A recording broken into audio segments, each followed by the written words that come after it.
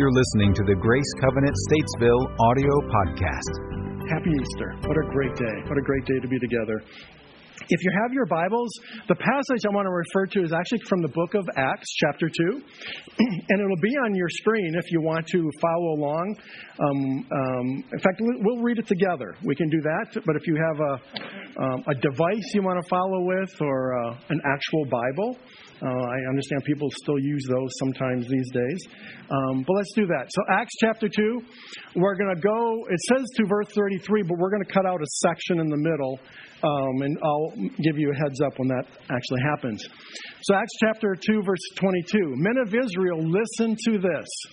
Jesus of Nazareth was a man accredited by God to you by miracles, wonders, and signs, which God did among you through him, as you yourselves know. This man was handed over to you by God's set purpose and foreknowledge. And you, with the help of wicked men, put him to death by nailing him to the cross. But God raised him from the dead, freeing him from the agony of death, because it was impossible for death to keep its hold on him. We'll jump to verse 29. Brothers, I can tell you confidently that the patriarch David died and was buried, and his tomb is here to this day. But he was a prophet and knew that God had promised him on oath that he would place one of his descendants on his throne. Seeing what was ahead, he spoke of the resurrection of the Christ, that he was not abandoned to the grave, nor did his body see decay. God has raised this Jesus to life, and we are all witnesses of the fact. Exalted to the right hand of God, he has received from the Father the promised Holy Spirit and has poured out what you now see and hear. Let's pray. Heavenly Father, thank you for such a wonderful day. Lord, a day not just physically that is beautiful, but Lord, because of what it means to us, Lord, in our relationship, once again restored with you, the way it was intended at creation. So, Father, we're just so very grateful for this day and just rejoice, and we are glad in it. Lord, in the next few moments, as we dig a little deeper into what was happening and what this resurrection day means, Father, I pray that you'd give us insight and discernment. Holy Spirit, speak to our hearts as well as to our minds, I pray in Jesus' name. Amen. So there's a group of us representing all three of our campuses that meet every Tuesday morning to look at sermons. And usually we're about 6 weeks out. So we'll meet Tuesday. Actually, we're not meeting this Tuesday. We have a week off. But usually we're planning for the series coming up, which, by the way, you saw a little promo for our upcoming Toxic series, which will start next week. I'm really excited by those. So I actually wrote one of those sermons. I'll let you guess which one when we get there. But it's always interesting when you're writing a sermon for other people to deliver. Interesting conversations that we have sitting around the table. But what you get in your worship guide every week, is the sermon outline. That is the same sermon outline in all three campuses. So we've worked together on the creation of that. What happens in between? It varies campus to campus, speaker to speaker. And so, we're sitting around the table talking about how we want to set up this sermon and how we want to talk about it. And this whole idea of the reversal of fortune, if you will. Jesus was dead and then he was alive in the resurrection. And, you can see the sermon title is called Victory. How do we capture that? Is there a real human illustration? And so we started talking about, what about Walt Disney? Remember some of you remember the Walt Disney story, but he was actually told by one of his publishers or somewhere like that he lacked imagination. Really? So that he wasn't creative enough. And so that was one thing we talked about. Steve Jobs was another. Brilliant mind. He was a dropout of college, didn't finish college. He was literally forced out of the company he founded. And yet turned around and came back and Apple became what it is today. J.K. Rowling, the author for the Harry Potter series. She was a single mother living on welfare. Her first script, her manuscript, was rejected by 12 editors before the first one was published. Today there's over 400 million of her books in print. All these were stories of, and so we're talking about this. And to be honest with you, I have no idea where Pastors Farrell and Stan ended up on theirs. But the more I thought about these stories, I realized that they were lacking for me. They just didn't make the connections. Although they're great stories of overcoming adversity, they really don't compare. They don't compare. I mean, this idea of overcoming adversity is one thing, but the idea of overcoming death, like, are you kidding me? What do you compare that to? That's kind of the ultimate accomplishment, if you want to look at that. There is no comparison to what Jesus did on this day 2,000 years ago. There is no comparison. The religious leaders of Jerusalem, with the help of Rome, collaborated to kill Jesus and put an end to the movement that was emerging among his followers. And they succeeded. Or so they thought. Jesus was dead. They buried him. They actually placed guards in front of his tomb to make sure no one stole the body. The religious leaders thought they had won. They had gotten rid of Jesus. The followers of Jesus thought that they had lost. Jesus was gone. It was all over. Everything that we've been living for and working for the past 3 years was gone. And yet, in one life-changing resurrection moment, Jesus transformed the cross from a memory of defeat to a memorial of victory. Everything changed. Everything changed when that happened.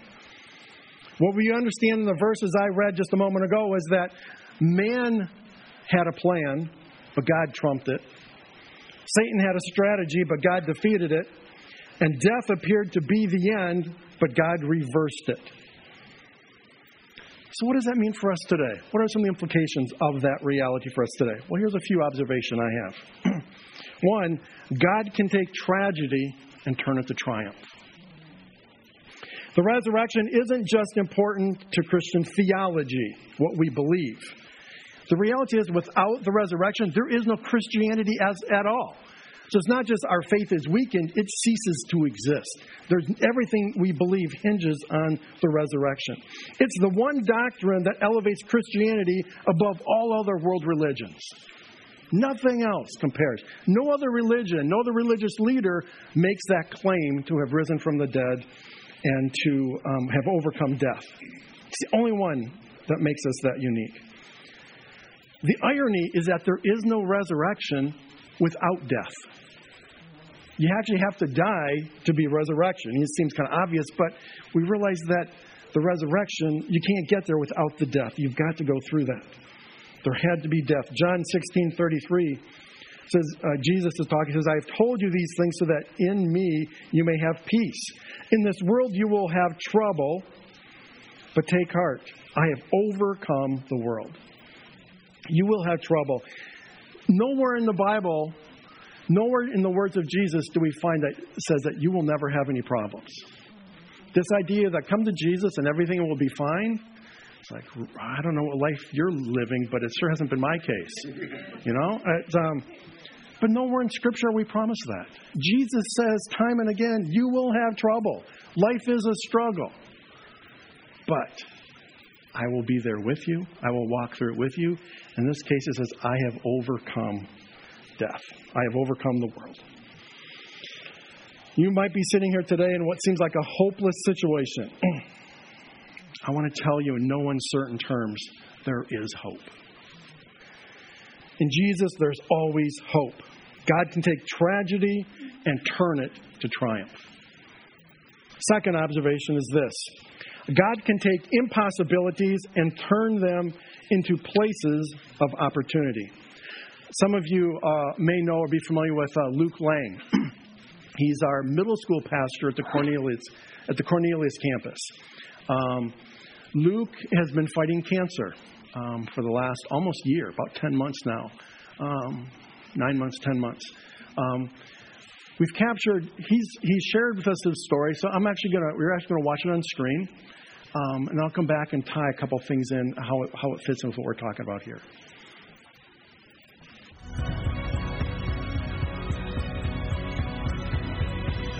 My name is Luke, and I find myself living in the middle of a miracle.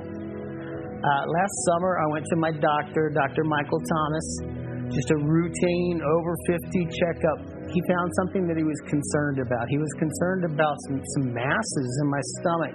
And I tried to convince him that they were just the tacos I had eaten the night before. He didn't go for that. He insisted that I get it tested. And on July 9th, 2018, I was diagnosed with non-Hodgkin's lymphoma. So when we were diagnosed, we decided to fight. So we gave the tumors a name, the belly bully. And we decided that we were going to beat them up. And we cried, and we prayed, and we cried more. And I didn't ask why. I didn't ask why, because why is a question that is quicksand. It just leaves you sinking in a million other questions. So I asked God, what now? Okay, we're dealing with this. What do we do, Lord? And He just said, show them how to fight with joy. Show the people how to fight with joy. So that's what I've been trying to do. I didn't know how hard that would be. But I also, I've come to realize that it's just a matter of just focusing, changing your focus and realizing, and just the way I live and what I choose to focus on, what I choose to talk about. There's joy in the little things. There's joy in my granddaughter's giggle. There's joy in a cup of soup. There's joy in the little things.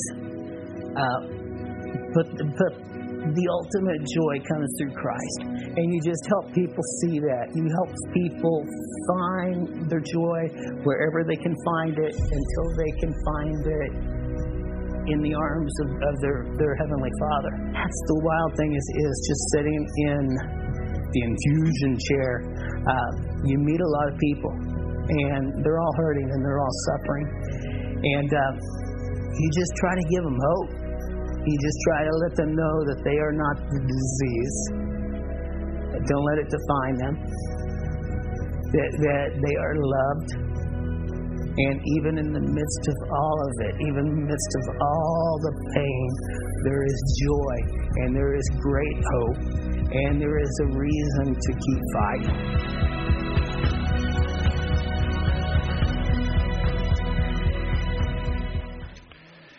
He made some very powerful statements. It's hard not to get... Can't look at that. He said, I'm living in the middle of a miracle. Now, what he means by that is, he isn't saying, I'm better. What he says, in the midst of this, something miraculous is occurring. In the midst of all this, I'm able to look through the lens of, look at life with joy. And not only that, but help people come to that place in their own lives and their own struggles. That's the miracle. I also love the fact he said, I don't ask why. He said, that's just quicksand. I love that analogy. Just that swirling emotion, and you're sinking with a million other questions. I thought, what a great thing. Just ask God what. Not why, but what. What is it you're wanting to do, Lord, in this season? I also love his comment. I feel God has called me to help people find their joy wherever they can find it until they find it in the arms of their Heavenly Father. Wow, what an amazing gift. Don't let your circumstances define you. In the midst of all the pain, there is joy. There is great hope. Ultimately, our hope is in Jesus.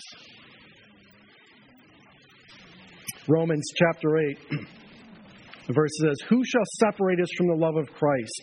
Shall trouble or hardship or persecution or famine or nakedness or danger or sword? As it is written, for your sake we face death all day long. We are considered as sheep to be slaughtered. No, in all these things we are more than conquerors through Him who loved us. We are more than conquerors through Him who loved us. And in 1 Corinthians we read this.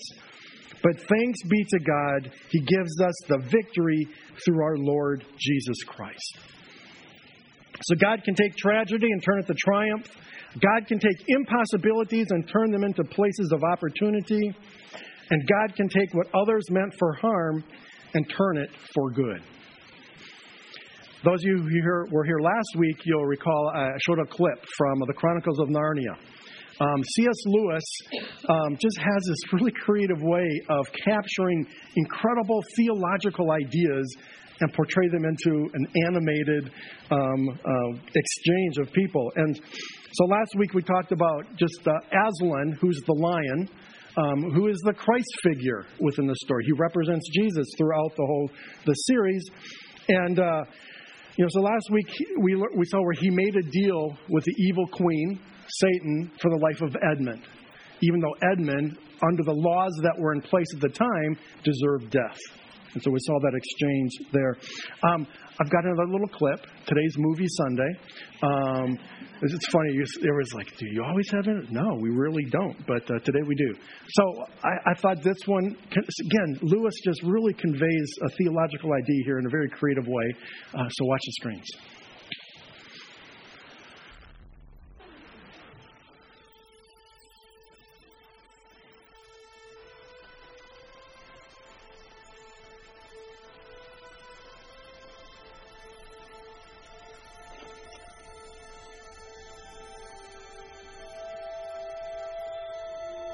We should go.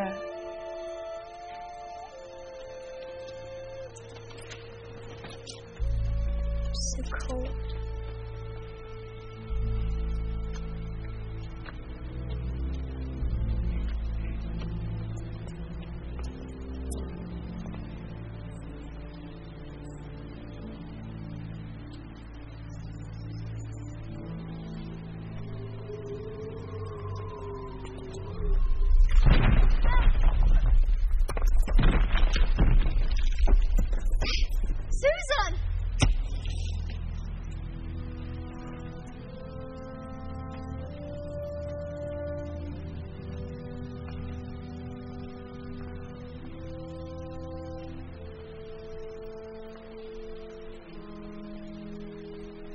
Aslan, what have they done?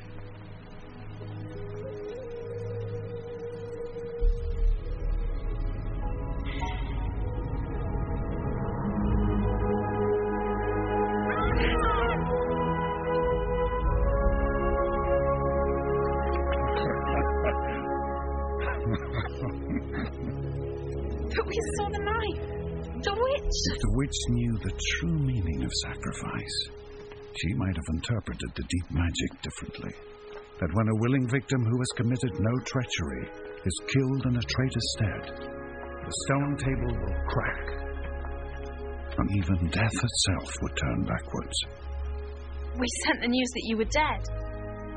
Peter and Edmund will have gone to war. We have to help them. We will, dear one, but not alone. Climb on my back.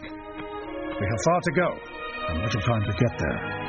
And you may want to cover your ears.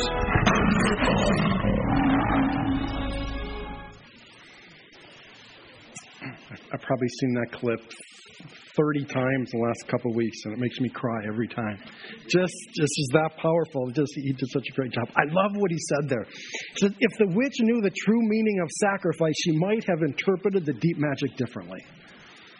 Basically, that in this context, Satan had a plan and understood life in a certain way and thought that getting rid of Jesus was going to end once and for all God's plan, God's intent to redeem humanity. Humanity had been lost.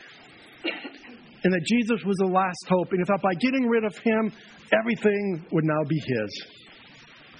And yet, we know that didn't happen.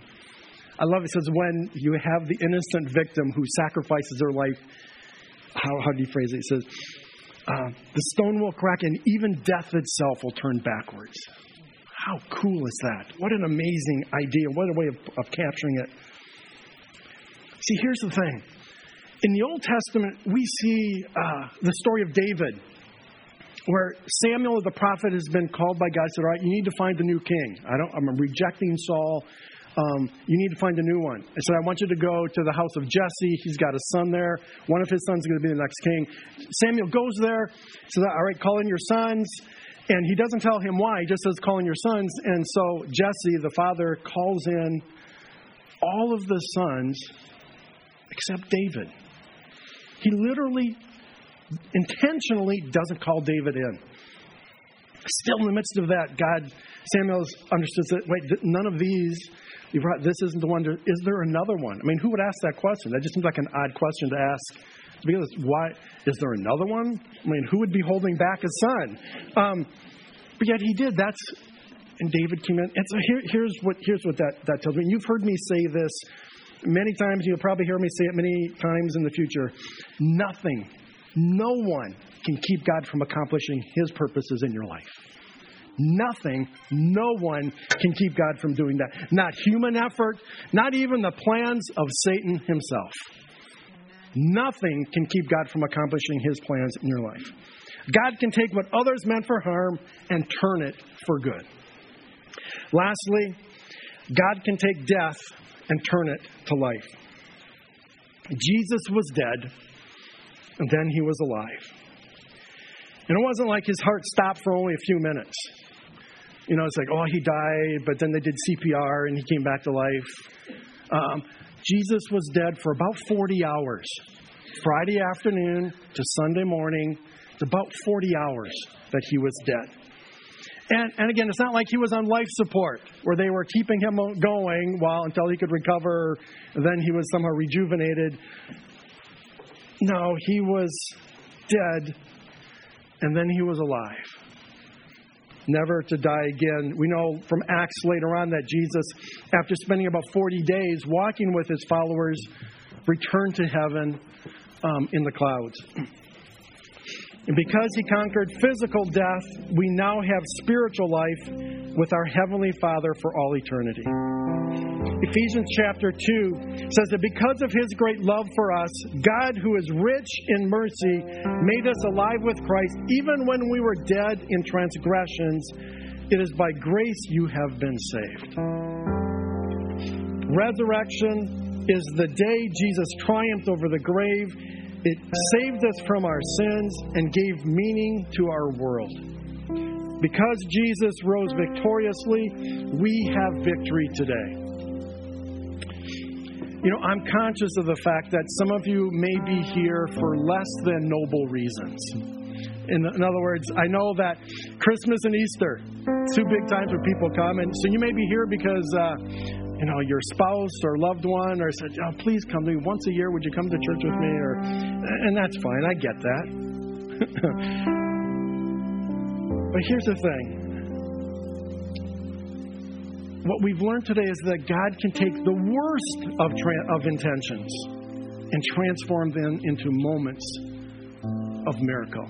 So you may look at your being here today as just something you're doing as part of a family arrangement or agreement, and I want to suggest that you might be here because God wanted you here. And I guess why I want to say this is that Jesus has done everything that needs to be done to restore relationship with our Heavenly Father. We can't earn it. There's nothing you can do today that would cause God to love you any more than He already does. Conversely, there's nothing you can do today that would cause Him to love you any less than He already does. God loves you completely and totally. And Jesus, with His death and resurrection, has done everything that needs to be done. There is no price to be paid. The only thing that we do need to do is just surrender our life to Him. We need to surrender our life to Jesus and give all of our lives to Him. Jesus, like He did with His disciples, He calls all of us to come and follow Him. That's what we're called to do, follow Jesus. And if you've never done that, you've never given your life to Jesus, today's your day. Today's your day. You can have a new life in Christ Jesus. Let's pray. Heavenly Father, we're very grateful for the resurrection of Jesus. Because of His life, we have life. We have life in Jesus. We have life, restored life with our Heavenly Father today. Father, for that we're incredibly grateful.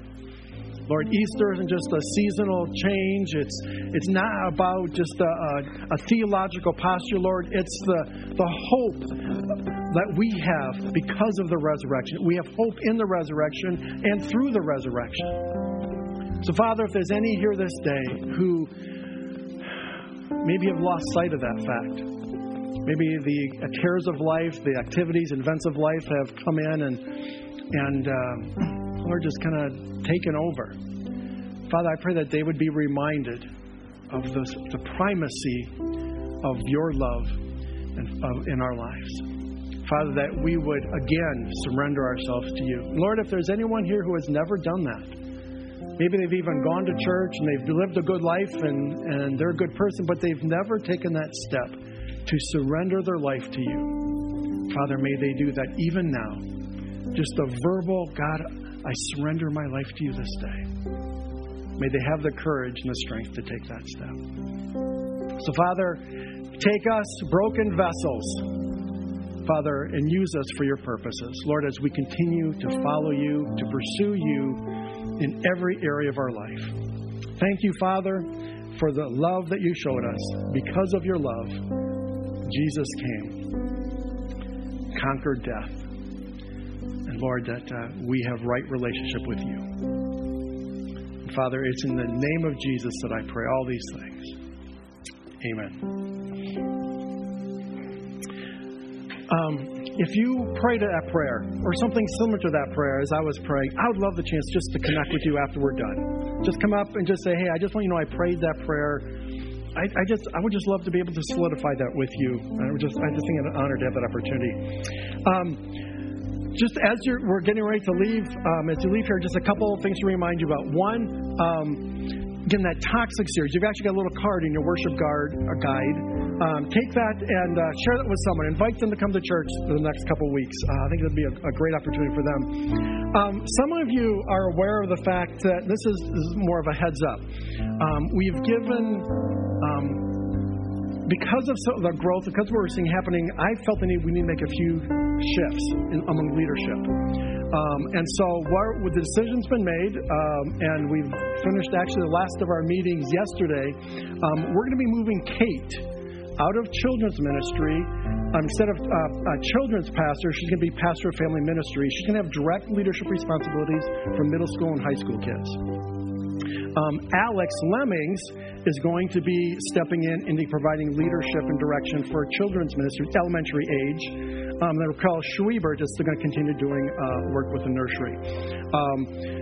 I can't be more excited by what's happening here. And as I met with these individuals and we're talking and planning, we've still got a lot of steps before we can pull the trigger and make this happen. But I just wanted you to be aware of this is happening, and that we are taking very tangible, practical steps to make this happen. But we just feel like we've got to do something to address just the dynamics with our middle school and high school kids.